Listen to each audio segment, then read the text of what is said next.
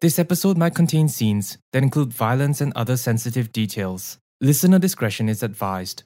Also, do hit the notification bell so you won't miss the next episode. Enjoy!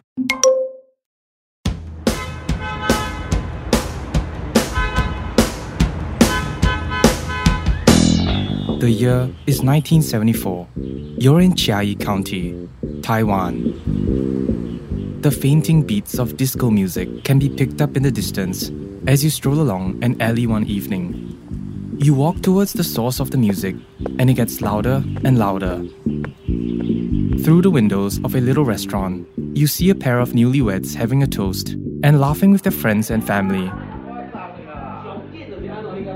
A small poster pasted on the door reads, "The wedding of a loving couple, Chen and Chen." It might have seemed like any other wedding in 1974, and the couple might have seemed like any other couple, happily married and eager to start a loving family of their own.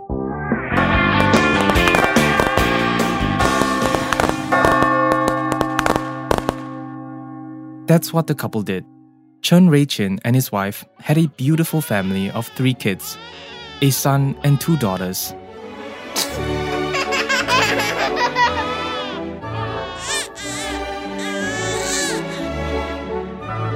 But this loving family would soon have their world ripped apart and their lives taken from them by the man they regarded as their father. You see, Chen had a crippling addiction for gambling. His greed for money inhibited him from thinking clearly, and he started betting more and more. Because of his gambling addiction, he had owed loan sharks huge sums of money, and in order to pay them off, he thought of a plan. A plan involving violence, murder, and fraud. Within a period of time spanning close to 3 decades, this evil and sinister plan actually worked in his favor, which led him to amass over $1.2 million of fraudulent insurance payouts. Chen would become one of the most infamous serial killers in Taiwan, murdering again and again to feed his greed for money, in exchange for the lives of his family.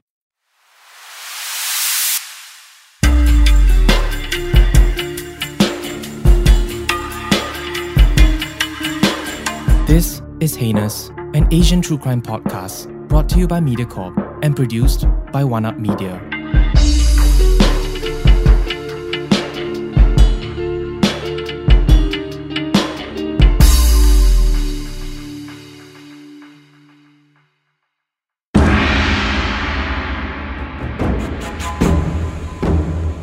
During the Qing dynasty in the 1700s, Chiayi County was known as Zuluo-san.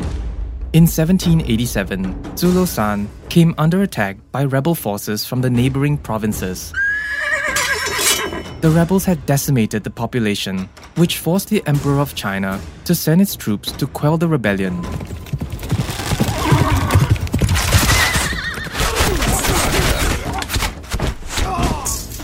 Eventually, the situation got under control, with the Emperor's army executing all remaining rebels. As a result of the people's loyalty and devotion to the Emperor, the city was renamed Chiayi, which translates to Commended Righteousness, a name given by the Emperor himself. Nowadays, Chiayi County is a beautiful and mesmerizing city, bordered by vast mountains on one side and an endless blue sea on the other. But it was also home to one of Taiwan's most infamous criminals, Chen.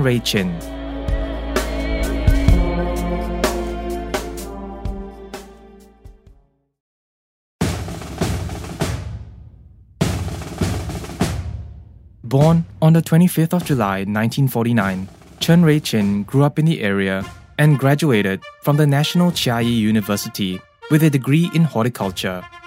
With an interest in engineering, he then enlisted in the Air Force, where he was commissioned as an officer and quickly rose through the ranks to become a captain. However, his career in the Air Force would be cut short. According to our research, Chen had been dismissed by the Air Force due to a poor evaluation in his performance. After his dismissal, Chen Chen found a new position as an oil allocation engineer in CPC, a petroleum, natural gas, and gasoline company in Taiwan. However, this stint only lasted a few years as the petrochemical industry was hit by a recession which forced the CPC corporation to lay off its employees. One of them was Chen Chen. Devastated with the news, he desperately tried to find a new job. However, he was faced with multiple rejections and remained unemployed for a period of time. Throughout this period of job hunting, Chen let his addiction for gambling consume him, placing multiple large bets every day on a lottery called Mark 6, a 6 out of 49 lottery-style game with millions of dollars as cash prize if you had matched all 6 numbers. He was completely addicted to the lottery. He even had a small notepad which he carried on him to mark down numbers which he saw in his daily life, which he would study day and night. He believed that it was fate that brought him and the auspicious numbers he saw together. His last job application was for clerical work at the finance section of the Chiayi County Township Office. His job was stable, drawing a monthly salary of $2,500. Back in the 1980s, this was considered to be an adequate sum of money for a man to support his family. But Chen was no ordinary man. Because of his gambling habit, he began to accumulate a large amount of debt to Taiwan's notorious loan sharks. These loan sharks are usually members of organized crime groups, offering loans with exorbitant interest rates, specifically targeted at vulnerable people, such as those with an appetite for gambling.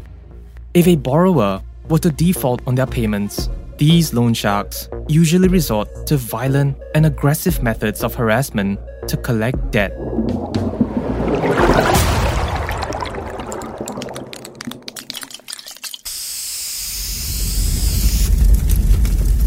Trapped in a continual cycle of debt, most gamblers continuously fail to free themselves for years, no matter how hard they try. With the loan sharks on the heels of Chen he needed to find a way out, fast.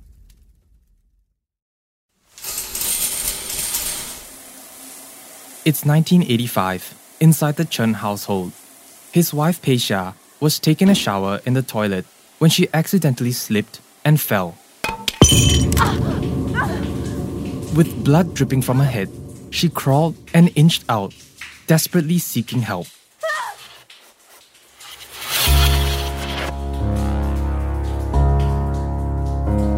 She tried to scream, but for some strange reason, nothing came out. Her vision began to be laced with dark, empty spots, and the excruciating pain of a fall began to set in. At this point, she could no longer move. As she slipped in and out of consciousness, the last thing she heard was screaming and an ambulance.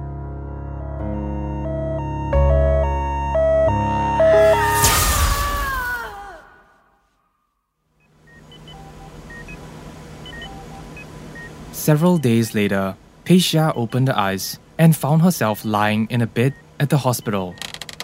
Every time she tried to get up, the immense pain coming from her head would force her to lie back down.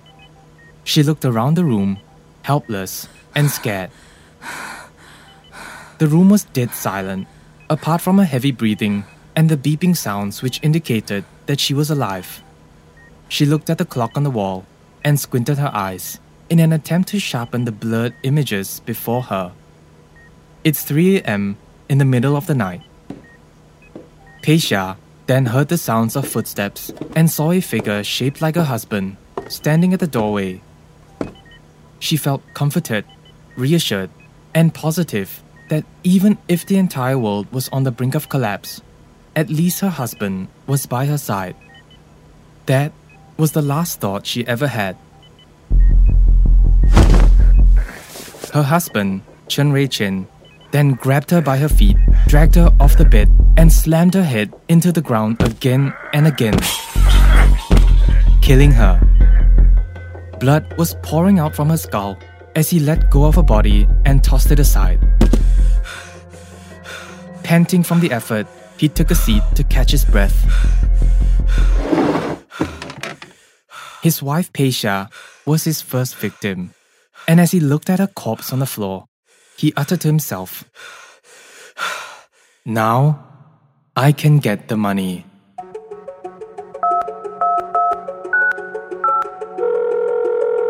Later on, Chen Rei-chin phoned the insurance company and lied to them that his wife had fallen off the bed, hit her head, and died as a result.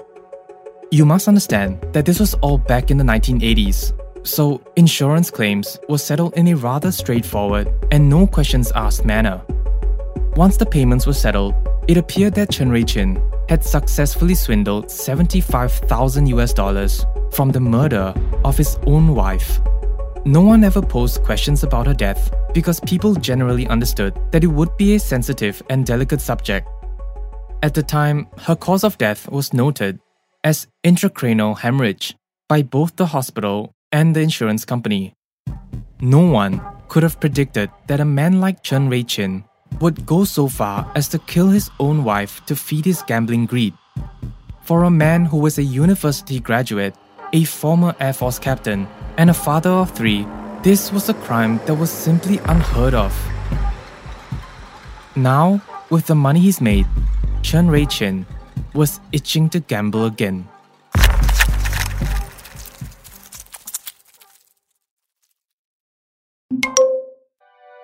Hey listeners, as we continue to revive more Asian true crime stories, we hope you continue to support the show by giving us a 5-star rating on Spotify.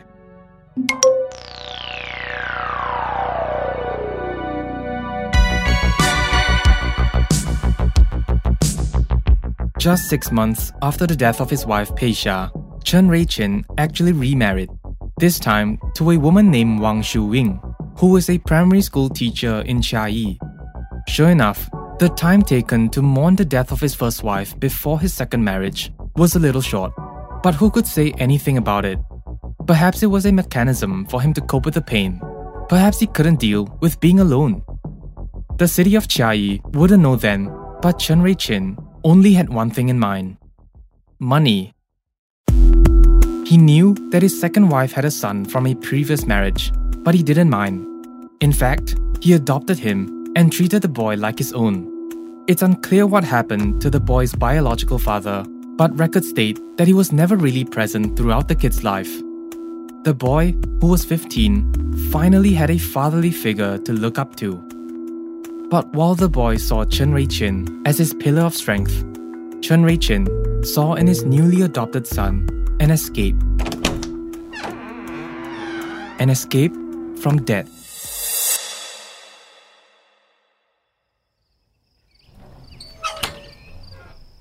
On the evening of April 21st, 1988, there was silence in the Chen household. It was late at night, and Chen's 15-year-old adopted son had not yet returned home from tuition class. According to our records, 1988 was a particularly rough year for Chen Rei-chin's gambling record. He would consistently lose nearly every bet he had placed. As a result of his greed and the false promise of recuperating his losses, he started to incur even more debt until eventually running out of money to repay them.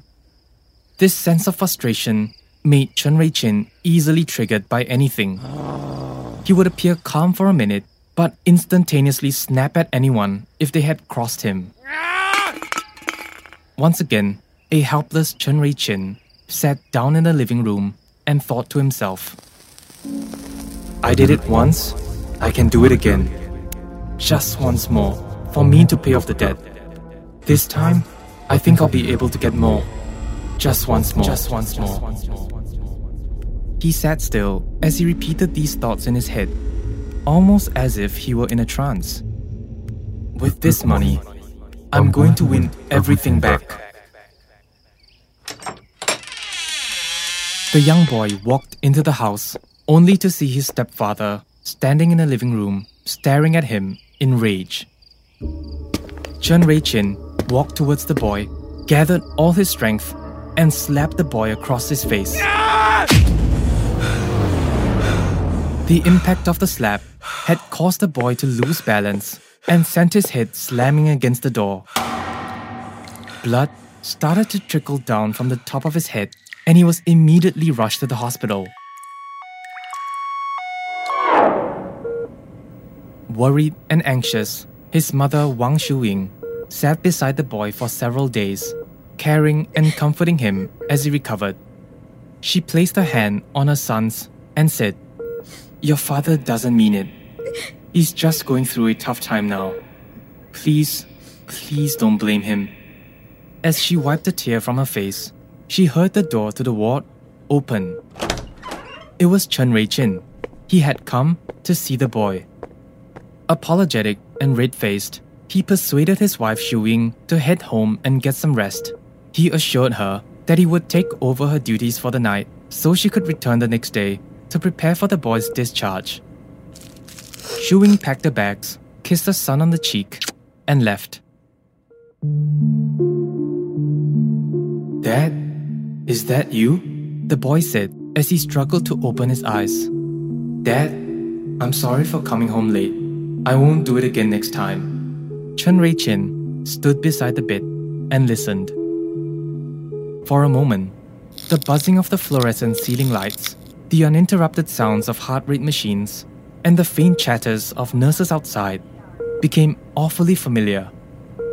It transported him back to 1985, when he was alone, desperate, and staring at his late wife as she laid on a bed.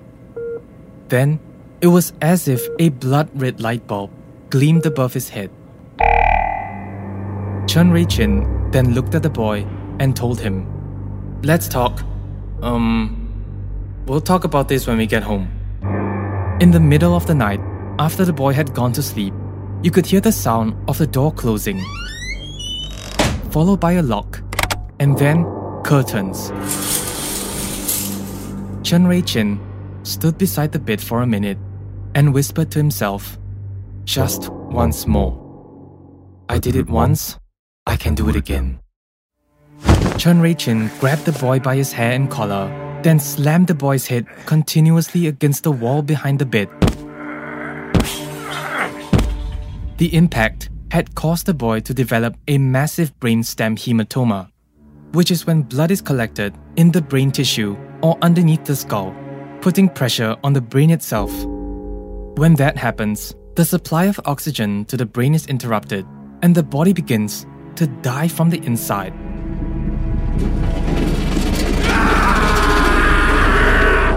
Once he was sure that the boy wouldn't stand a chance, he set him down and tucked him back into bed. He then flattened the creases on the boy's hospital gown, tidied up the blanket, and sat back down to catch his breath. He looked at the boy's chest, watching for signs of life. But nothing. He was motionless. This was when he sounded the alarm. Seconds later, doctors and nurses rushed into the ward, trying their best to resuscitate the boy. But it was too late.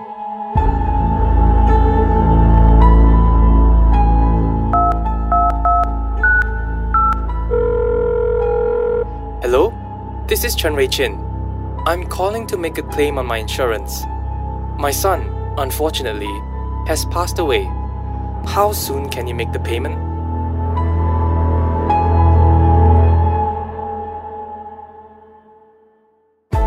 In the next episode, we'll learn the extent of Chen Rei-chin's greed and the several other people he sacrificed in order to feed his crippling gambling addiction.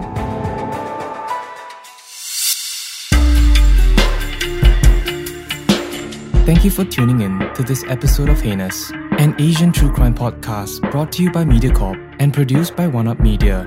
If you would like to share some feedback or suggest other cases that you would like us to cover, head on down to our website at asiantruecrimepodcast.com. This episode was researched, produced, and written by Yo Guang Jin, with audio engineering by Ethan Sam. Special thanks to executive producers Danny Cordy and Barry Toh from MediaCorp.